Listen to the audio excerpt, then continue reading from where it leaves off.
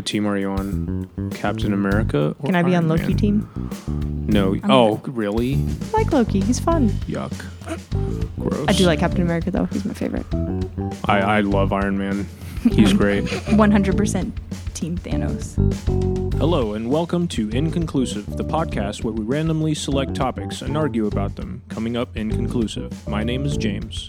My name is Abigail. And my name is Candace. All three of us are educators at an international school in Taiwan and bring wildly different perspectives to the table. It is important to note that our individual opinions do not necessarily reflect those of our employer. Okay, let's begin.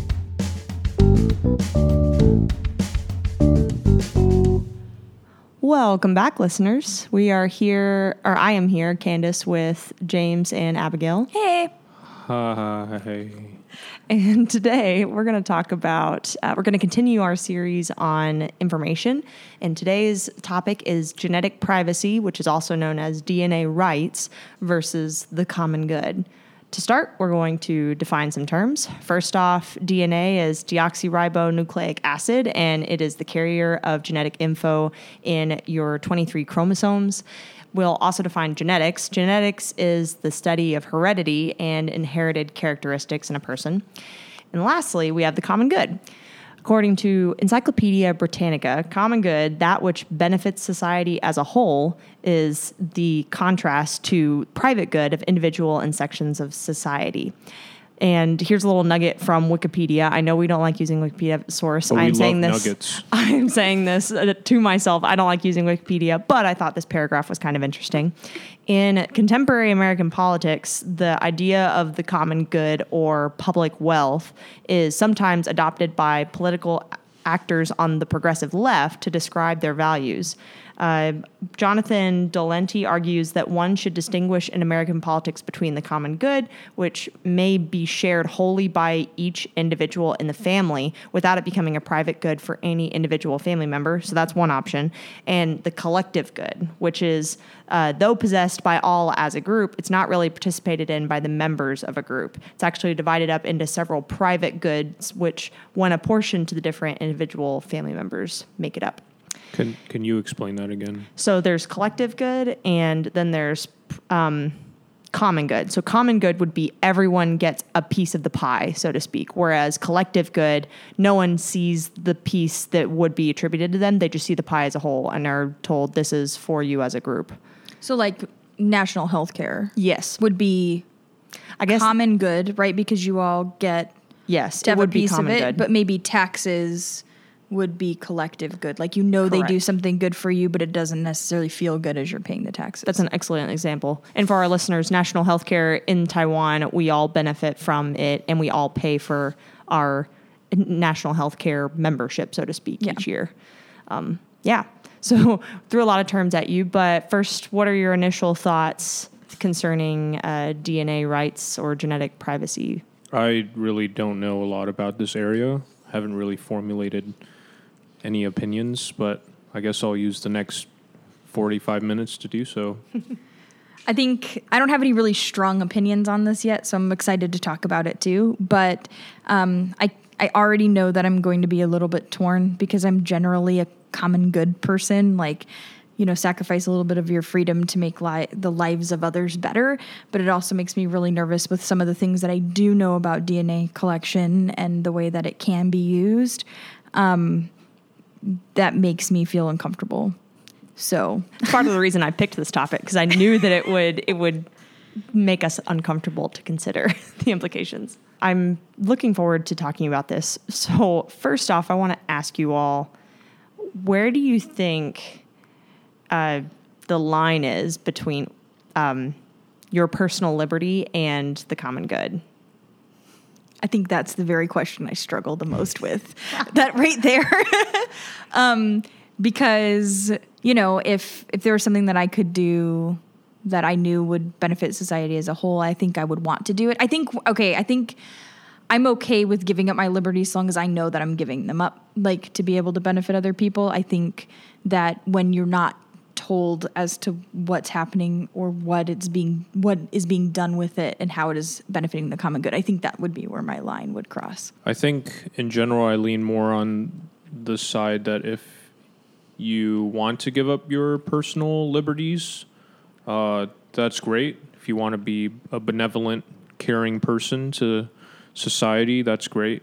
But I don't think it's right for someone else to force you to give up your personal liberties for a common good, especially if you disagree with the vision of a common good that they're projecting. Yeah. Valid points. So let's dive into the implications. Wait, of what this. do you think? Well, I'm actually, I think I'm in the pro DNA rights category. I think. Meaning that... Like, I'd rather everyone be able to have their DNA privacy. kept private Okay. and have genetic privacy, and no overhead group have knowledge of DNA. But I also know that some of the points I'm going to bring up are about the good that DNA use has brought out, but it's a sword. It's two-edged. It both cuts and does good things at the same time, I guess. But a sword doesn't. I guess like a sword only it cuts. cuts and heals you. It's two-edged, double-edged. Like, it cuts both ways rather than just cutting one side. Like, everyone, I feel like, is hurt in some way through DNA collection, and whether they know it or not in the long term or short term. And I'll talk about the long term in a second. So first off, how do you think DNA should be used, like DNA collection? Which I guess I should start by saying, back in the 80s, scientists discovered that there was a way to match people's DNA to other spots, so they could tell when someone had left part of their DNA at a crime scene. And then in the 90s, they started the genome mapping sequence, which took literally, I think, a decade and billions of dollars. They said in the process of them creating the mapping sequence, they discovered certain markers of certain diseases in the DNA sequence. They could tell whether or not someone has a predisposition towards a certain disease before they start to show ailments of that disease, which could mean that you, as an adult, if you are thinking about having children, then you could go get tested for a disease that you could pass down to your kids, and you could use that in your decision whether or not to have kids. So that's one implication of DNA use. But how do you all think that DNA should be used? I think my gut response is it should be similar to organ donation or like blood donation, where Explain. It's a voluntary act. You sign up for it knowing that it will be used to help someone who needs it. Abigail? Then again, I don't feel like I know like all the details of what DNA, like all the scope of that. I feel like for public safety, okay. Yeah, And pass. scientists Can I don't- pass first? Scientists don't know either. They don't know all that our DNA holds. We only know about 2% of the DNA markers in the DNA sequence. So our map, while it's huge, we only can see about 2% of the map. And that is really terrifying to know how much we don't know but still have access to. Yeah. I think my gut reaction is similar to James in the sense that I think you should be able to sign up to voluntarily donate, not be forced, right? Like, you're born and we take a clipping of your hair and we're going to take the DNA out of it and do whatever like that. I don't think that should be happening. I don't know if it is, but I don't think that should be happening. Would like fingerprint samples be included kind of in the idea? Because I think DNA is more detailed than your fingerprint, because your fingerprint just identifies you uniquely. But your DNA both identifies you, but also has these indicators of diseases and ancestry and all that kind of stuff. Technically, the thing I described before, where scientists realized that they could map or they could match samples of DNA to each other, that's called a DNA fingerprint. So scientists call it that, but it is different from a fingerprint in that it is, I guess, more difficult to plant a fingerprint at a crime scene. And we're going to talk about crime more later, but whereas DNA you could take someone's spit and then put it in a crime scene, and it would be irrevocable proof, I guess, that you were there. And that's kind of the problem with it right now. And we'll be right back after this break.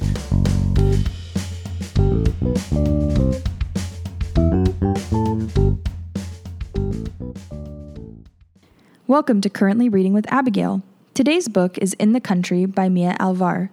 Alvar's debut collection of stories explores the universal experiences of loss, displacement, and the longing to connect. These 9 unforgettable stories from Alvar vividly give a powerful voice to the men and women from the Philippines. In the pages of her book lie exiles, immigrants, and wanderers uprooting their families from the Philippines to begin new lives in the Middle East, the United States, and elsewhere, and sometimes turning back again. See you next time.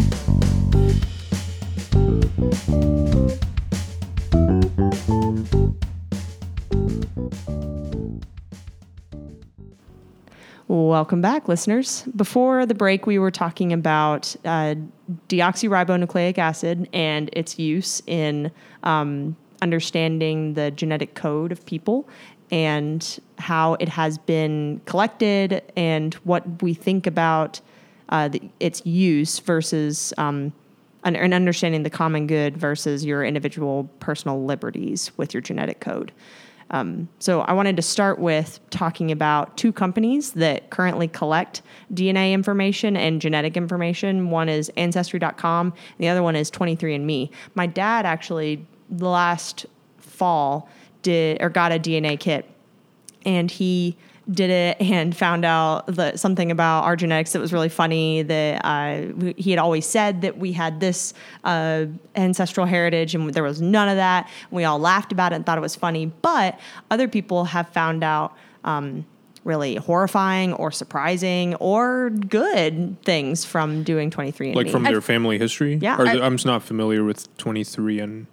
Oh, so what you do is you spit into a small vial and then you send it to the company and they send you back a report, and you can pay certain levels to get certain levels of information from the report. Interesting. I feel like when it first came out, there was a huge rash of like siblings who didn't know that they were siblings finding each other because of promiscuous parents or sperm donation. And I feel like I remember reading like it was one of them were like engaged, like a couple who was engaged, and they found out that they were actually related, like with like first cousins or something because of covered up promiscuity in the family. That is mortifying. Yeah. Is that allowed if you're genetically cousins, or do you just have to be like genetic? familial? You can't be genetic. You can't be genetic because that's the whole point, right? Is that your genetics are too close. Yeah, right. Yeah, that's terrifying. So there's been lots of stories like that where people find out, and they may find long lost family, or they may find out they may like discover things about themselves that are really important and good and valuable, but then you also may find out that you have another good example, J-Lo, Jennifer Lopez, she got a double mastectomy, I think maybe 7 or 8 years ago, because after getting DNA testing, she found that she had an 87% chance of developing breast cancer. So she preemptively got a double mastectomy so that she wouldn't have to worry about developing breast cancer, which I think her prerogative, and it was because of research that she did for herself and said that it was a good decision. But here's the catch. Ancestry.com and 23andMe have a long contract that, like classic modern day people, we never read. Nobody has read, as far as I can tell. Just agree to the terms and agreements. Correct. And one of the things in their terms and agreements that they've emphasized anytime this comes up in the news, they say, we don't share your information with companies or with outside groups unless you give consent. And that's literally what you have to do in order to use their products. You have to give consent. So there's fine print in both of their documents that allow them to do something with COVID-19 recently. Okay, wait, I want to clarify real quick. So when you click agree on the terms and conditions and terms, or terms and conditions? Terms and, whatever. Whatever it is. When you agree to it, that is the consent for them selling it to companies and businesses. That is not agreeing that with your consent they'll do it. It's the actual consent itself. That seems to be the consent, yes, because they just recently started doing something which seems like a next level requirement that you would get secondary permission from your clientele to do, but they just did it because they decided to. So it has to be somewhere in their agreement already. Oh, man. What did they do? So both companies with COVID-19, they dumped all of their DNA databases in like all of their DNA database they put together to research for looking for a vaccine for COVID. It's a worthy cause, but people are freaking out because it's millions of people or hundreds of thousands of people that their DNA sequencing is getting used to look for asymptomatic COVID-19 spreaders versus the people that immediately died after getting it. And they're trying to figure out what genetic marking is in their code to make some people not have any symptoms, some people have really bad symptoms, and some people immediately die after like a week. I guess at this point, I feel like my response is like, what information does DNA contain other than like who you are and what your body is physically composed of? And why is that private? So I agree with that. That was kind of the same question I was having. And I think even maybe a next level is that we kind of dump DNA everywhere we go. Because every time we sweat or you shed like 150 hairs a day or something. Yeah, I guess every time we use a public bathroom. Sneeze, right? Like, even I think, like, if you wash your hands. Not if you sneeze into a mask and dispose of the mask safely. But then if you dispose of the mask safely. After disinfecting it with fire. Fire, I burn all my masks. Just kidding, I don't. But yeah, you kind of dump it everywhere. Mm-hmm. But that's unwitting collection. If someone were to take your mask afterward and take your DNA from that'd be like someone like in spy movies when we see someone put a gloved thumb finger on and then they peel off your thumbprint and then they use it somewhere else to access something that only you can. Okay. But I'm wondering, like, what can you? If we have like DNA locked bank accounts.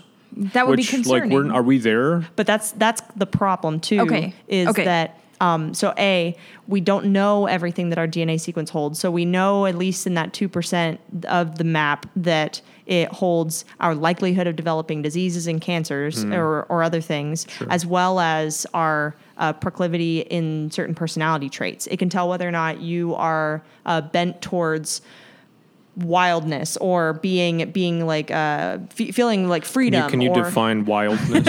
Like flamboyance. Not flamboyant so much as like outgoingness, wanting to like adventure. Trait. It can like literally say whether or not you're bent in your personality trait is going to go one way or another. But it also, the problems that we're already having with that 2% is, imagine that you are an insurance company. And you have the DNA information that says this person has a 90% chance of developing cancer. I'm going to increase their rate because they're going to need it down the road. Capitalism. There's very little protection right now from the U.S. government against genetic bias, genetic discrimination. Basically the debate in that area is it fair for insurance companies to expand their list of like pre-existing conditions to your DNA and the potentiality of you developing a certain disease. And plus, Ancestry.com and 23andMe has said that they have a 40% variance in their testing. So you could test false positives for a bunch of different potential diseases. Or it may not be accurate. Yeah, it may not be accurate. And your insurance company may say, well, you have this bent for this specific cancer, so we're going to increase your rate. But insurance companies should not be increasing rates just because they think that you should get sick. I feel like that's a whole different kind of a thing. Yeah. It is the other problem of it. So it can affect your insurance if they know about it because of pre-existing conditions. Insurance companies are trying to fight for the right to be able to look at your DNA in that sequence, as well as they're like 23andMe and Ancestry.com selling your information to companies. They already have gotten permission. If you ever have used 23andMe, like my dad using 23andMe, at least some companies, anybody that they have sold information to could have access to at least part of my genetic code through my dad. So uncomfortable. It's crazy to think about. But I mean, what are they gonna do with it? So imagine a future where everything that we are allowed to do, like let's start with COVID. So imagine that they find out that population A has asymptomatic gene for COVID, and that they could still carry it but not have problems. Let's And imagine. then they quarantine you? Then they imagine that you have that genetic marker that's at type C, and type C is like immediate death. And so people stop, they say, put all the C's together. They start dividing the whole society into groups based on whether or not you're going to survive. So was that, okay, so then Exactly. would that be for the common good? Here is my problem. Because you're preserving maximum amount of life in society, right? But Is what that, about is the that life the argument? That's the problem. I mean, I don't think they should. I don't think they're allowed to deprive you of basic human rights. I mean, if they round up if they're okay, if you're A type versus a C type, you for your own good, do not encounter the other type. But I think that where that goes into is then, if you're A type, you can, if you go to the grocery store, doesn't COVID live on cardboard for a certain amount of a time? So you go through the cereal aisle during A people's time to go, and then a C person comes and can die. Yeah. And and you have that information and See, I think that's kind of where it gets sketchy for me. If you don't know, it's be careful, wear a mask, sanitize, do the best. But then if you know and you allow an A person to go to the store, knowing that they could be asymptomatic and knowing that a C person is coming later, is it more responsible to then keep A's from ever being anywhere where a C would be, which is an elimination of certain rights, or a change of how rights, or dividing by city, or dividing whatever. It's discrimination on a different level. It's discrimination on a genetic level. And with that, we are going to take another break.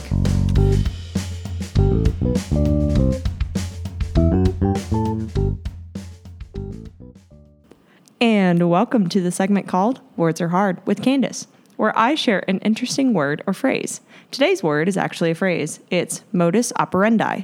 Modus operandi means a particular way or method of doing something, and it's a Latin phrase meaning way of operating. One example of a modus operandi is driving on the left side of the road in the U.S. Modus operandi.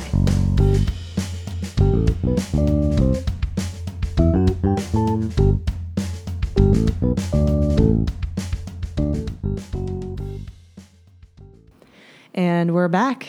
Thank you for sticking with us through a very interesting conversation about the implications of data collection at the genetic level. Or perhaps your genetics predetermine you to stick around for this long because you're more disposed to patience. Good job. Yikes. But I don't know that. We were talking before the break about how what you would do if you knew that your DNA collection or genetic study could help others. But what about if you don't know? I want to bring up the example of Henrietta Lacks. She is the reason that we have cancer research today. Her cell line is known as the HeLa cells, and it is the reason for 2 Nobel Peace Prizes, as well as millions and millions, billions of dollars of health and medical research around the world, as well as thousands of lives saved because of her cells. But she did not know her cells were being collected. She had no idea. She went to a doctor and did not want to go to the doctor and felt that she needed to because something was wrong. She had a lump, and they tested her, but they didn't believe there was anything wrong, sent her back home. She came back saying that the lump was really painful. They finally put her on the operating table, found the lump. She died on the operating table, but the doctor harvested the cancer and realized that it was what we call, I guess, the first immortal human cell line. It has continued to replicate for the last 70 years. And if you wrapped her cell line around or in a straight line, it would go all the way around the earth. I think multiple times, many, many times. That's how many cells have been made just from people. That was taken from the lump that she asked to be removed? Yeah, so her cancer cells, they are continuing to replicate. So she asked to have that lump removed? She didn't ask for it to be removed. She asked for the pain to go away. She said, I think I have a lump. You need to test it.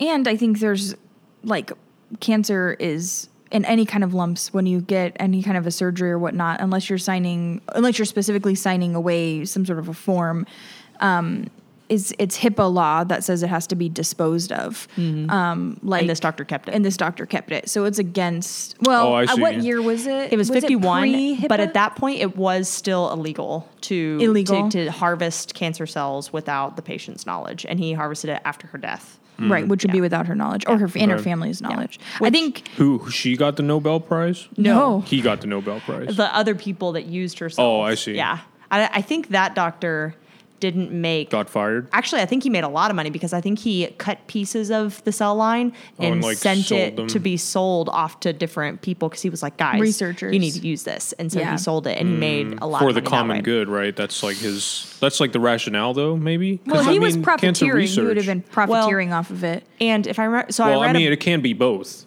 You can profit off of... I think that it's really Benefiting tricky. the I common think it's good. really tricky to say, though, that it's for the common good if you are profiting off of it.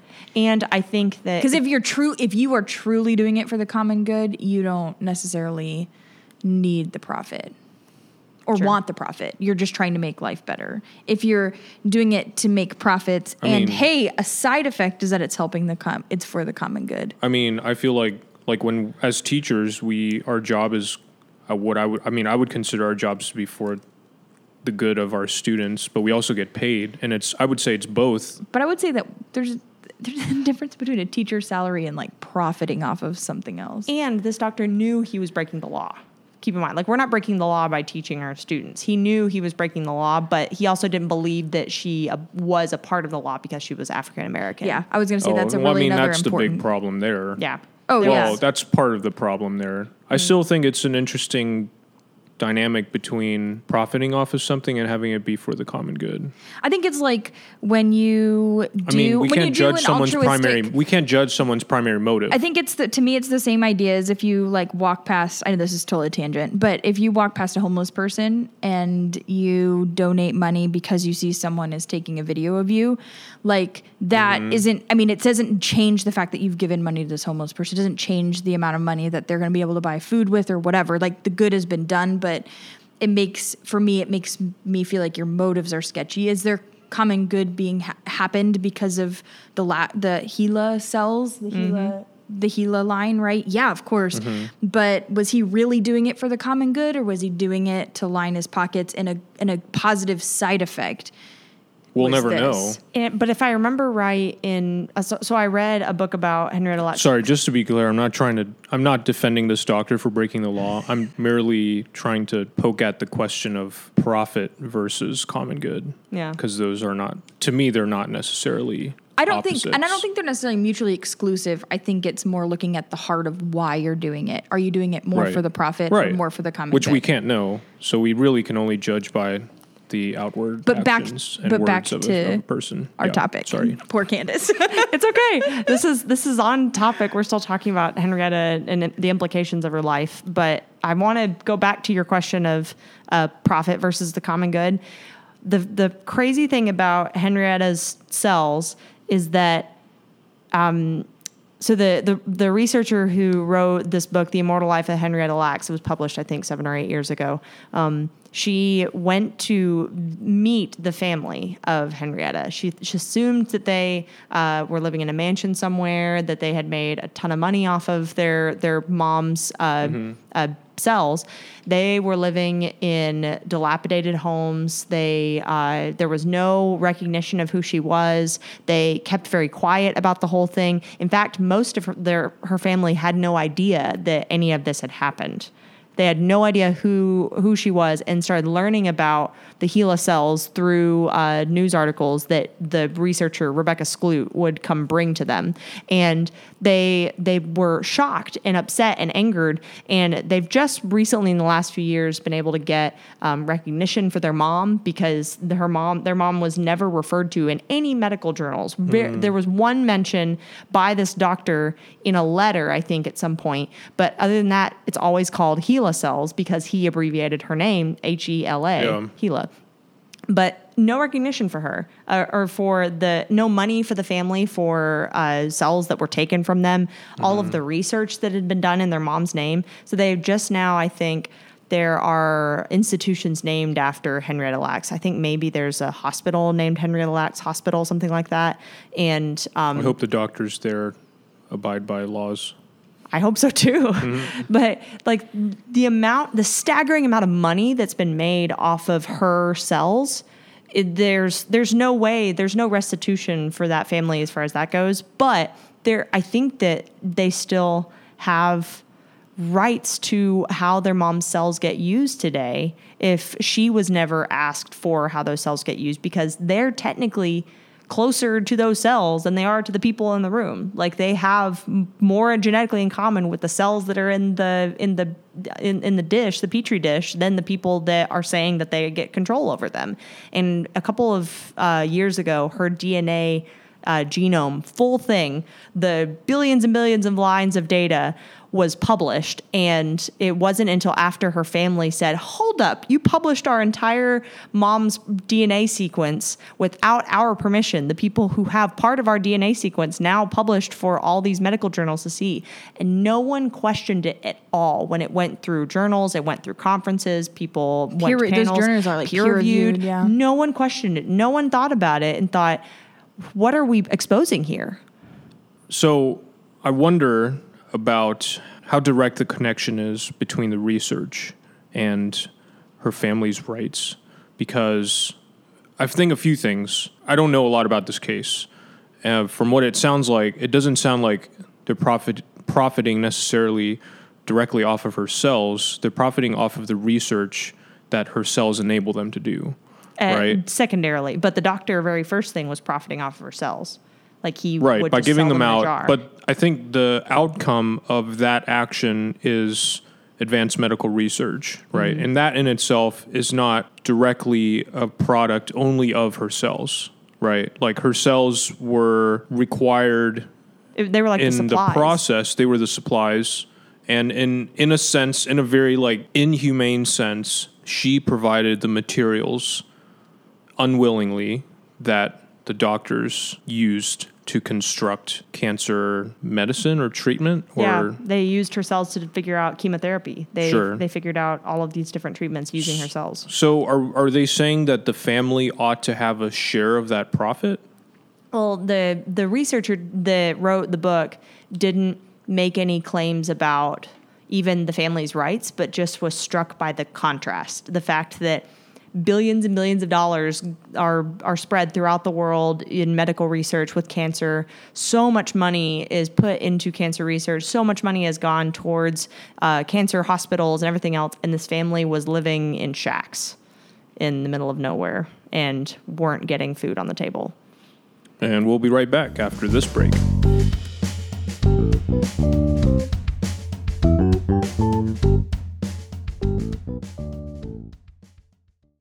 Hi, and welcome to Jokes and Jocular Facts with James.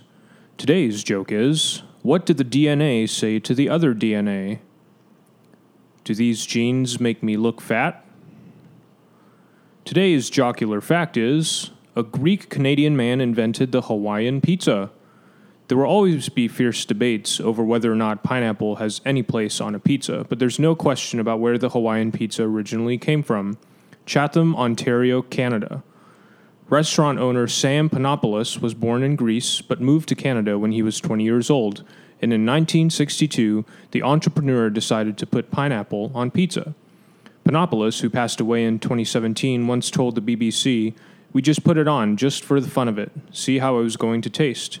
We were young in the business and we were doing a lot of experiments." The name apparently came from the brand of canned pineapple that Panopoulos used on that fateful day he invented the Hawaiian pizza. This has been Jokes and Jocular Facts with James. We'll catch you next time.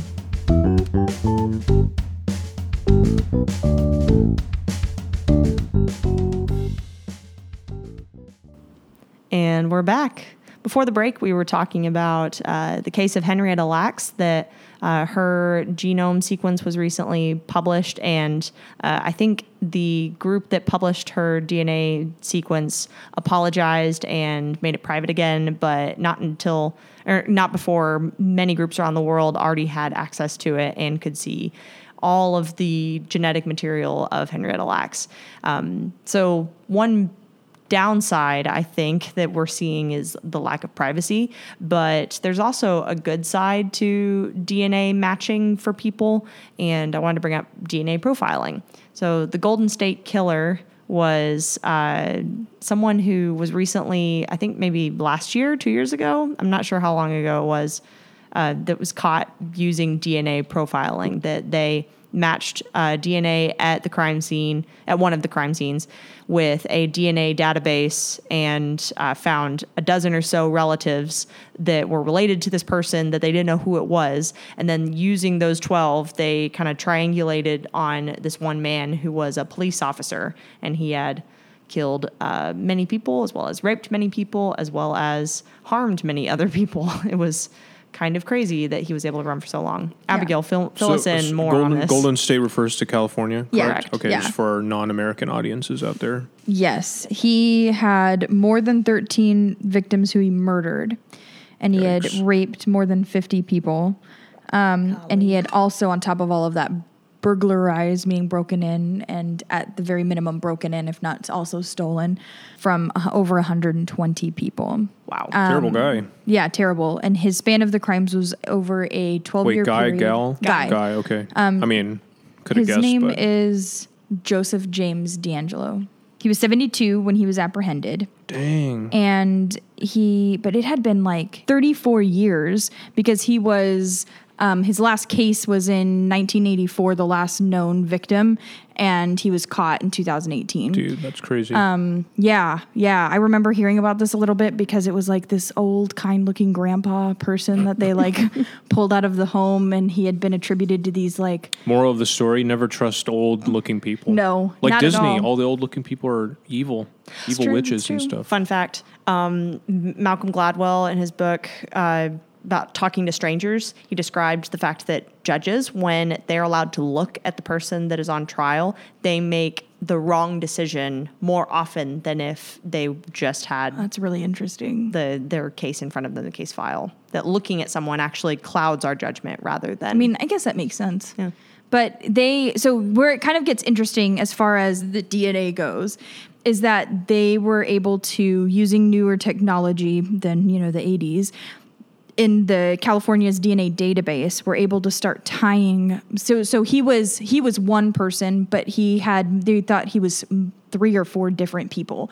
They didn't realize it was all under one person until they started looking at the DNA databases and realizing that the only common factor between like some of these cases that were attributed to these different criminals, not anyone specifically, but other cold cases that they didn't think had anything similar with each other, was his DNA. And so that was how they were able to pull all of them together, was because in 2001, the DNA testing indicated that the East Area rapist, who was the 50 rapes, and the original Night Stalker, which would have been the burglaries, and him were all the same person. It wasn't actually 3 different criminals. Wow. Dang. He's like, if the Avengers were all like separate superheroes, and find out he is just the Avenger, and he is You all mean of them. supervillains? Yeah, I don't know what the supervillain group would be called. Like Suicide Squad, I guess, maybe? They're all They're all- super horrible person. Wait, are you saying the Avengers are supervillains? No, we're saying that he's Oh. a supervillain. Oh, I was like, that's our next episode, is whether or not the Avengers are... Ooh, what team are you on? Captain America? Or Can I be Iron on Loki Man? team? No. Oh, really? I like Loki. He's fun. Yuck. Gross. I do like Captain America, though. He's my favorite. I love Iron Man. He's great. 100% Team Thanos. But we've talked about Team that before. Than. Oh, true. This is not the first Common time good. we've talked about Common this. good. Hey, common good. Common good. Okay, so back to So with the Golden State Killer, he was caught because of DNA profiling, but the implications of using DNA profiling in criminal lawsuits are a little bit funky. I want to clarify. It wasn't actually DNA profiling that caught him. So DNA profiling and DNA forensics, there's 2 different things. So what he was is he had left a DNA on all of them, and they were able to test it and see that it was the same person. Right. That's like forensic hard evidence. But carrying people's DNA, like genetic makeup, like as a fingerprint on file, like that's the part I think is DNA profiling. I think DNA profiling, because I think there's another thing, maybe I'm thinking of something a little different, but maybe it's a different name, but it's where they keep track of your traits of like criminal profiling. So they say you have these certain traits, and as they've linked more markers of DNA to them. That's not DNA profiling. what one source that I found said was that when you collect DNA from databases and then you put it in, or from scenes, put it in a database, then the problem that comes out with DNA, they called it DNA profiling, was that imagine that you were a child whose DNA was discovered at a crime scene and you had no part in the actual crime. But by being in the database, insurance companies, other groups that could get access to knowing what names are in this list or why they're in this list, they may automatically increase your rate because you are associated with a crime. You're in the same way that being a criminal, you sometimes get turned down for job interviews or aren't allowed to be a tenant at a specific building. The landlord says, no, you can't have a criminal record. Just by being in the database, it could be claimed that you have a criminal record. So doesn't that just mean that they just need a better job? They need to do a better job categorizing the database? Because, I mean, the same thing happens with TSA. Sometimes they'll pull people aside, like infants who have the same name as some person on a no-fly list. And they're like, hey, your 4-year-old got a quadruple S on their boarding pass. Like, Mackenzie's younger brother had that. He got like pulled aside because his name, I guess, was on the list for something. But like, that's terrifying. He was just a little kid. What did he do? Was he Nothing. Just like terrified? Well, they were just like, hey, you have this on your boarding pass. We have to pull you for additional screening and all this kind of stuff. He had to sit in an empty room for like 5-10 minutes just waiting for an agent to. But to me, that's like a human error that should be. I mean, but that's the problem, is that like the criminal justice system is full of human error. Like just corruption in general, let alone human error, makes problems that make people go to prison for crimes they didn't commit. And DNA has exonerated. Because their DNA was there. Yeah, and DNA evidence has exonerated some people from death row, from life imprisonment, but it also could pose problems of people planting your DNA at crime scenes and you're like, well, I can't refute it because that's my DNA. Whereas a thumbprint or fingerprints, like you can tell someone wasn't there. Those. I mean, you could, but significantly harder. Significantly harder. And you can kind of tell with a lot of the ways that people plant evidence. Whereas with DNA, you can't tell because spit is spit. Like it could come down to the ground in any way. Whereas like other things, it's more difficult to plant. I mean, to me, there's no way to solve that other than acknowledging that DNA may not be the only determiner on a crime scene. And right? acknowledging that people are the determining factor of things going wrong. I mean, I feel like that's true of any system. Yeah, that because people are corrupt and because people make mistakes, like honest mistakes, simple mistakes. So you're saying that, are we arguing that the police should not have a DNA database? That the bad outweighs the good in this scenario? Well, I think that maybe the bigger question, something that I think popped into my head as you were talking about this, is I don't think that DNA that is used for criminal investigations should ever be sold to any kind of companies for anything at all. Like, I think that insurance companies should never have the ability to look at that. It shouldn't be public record.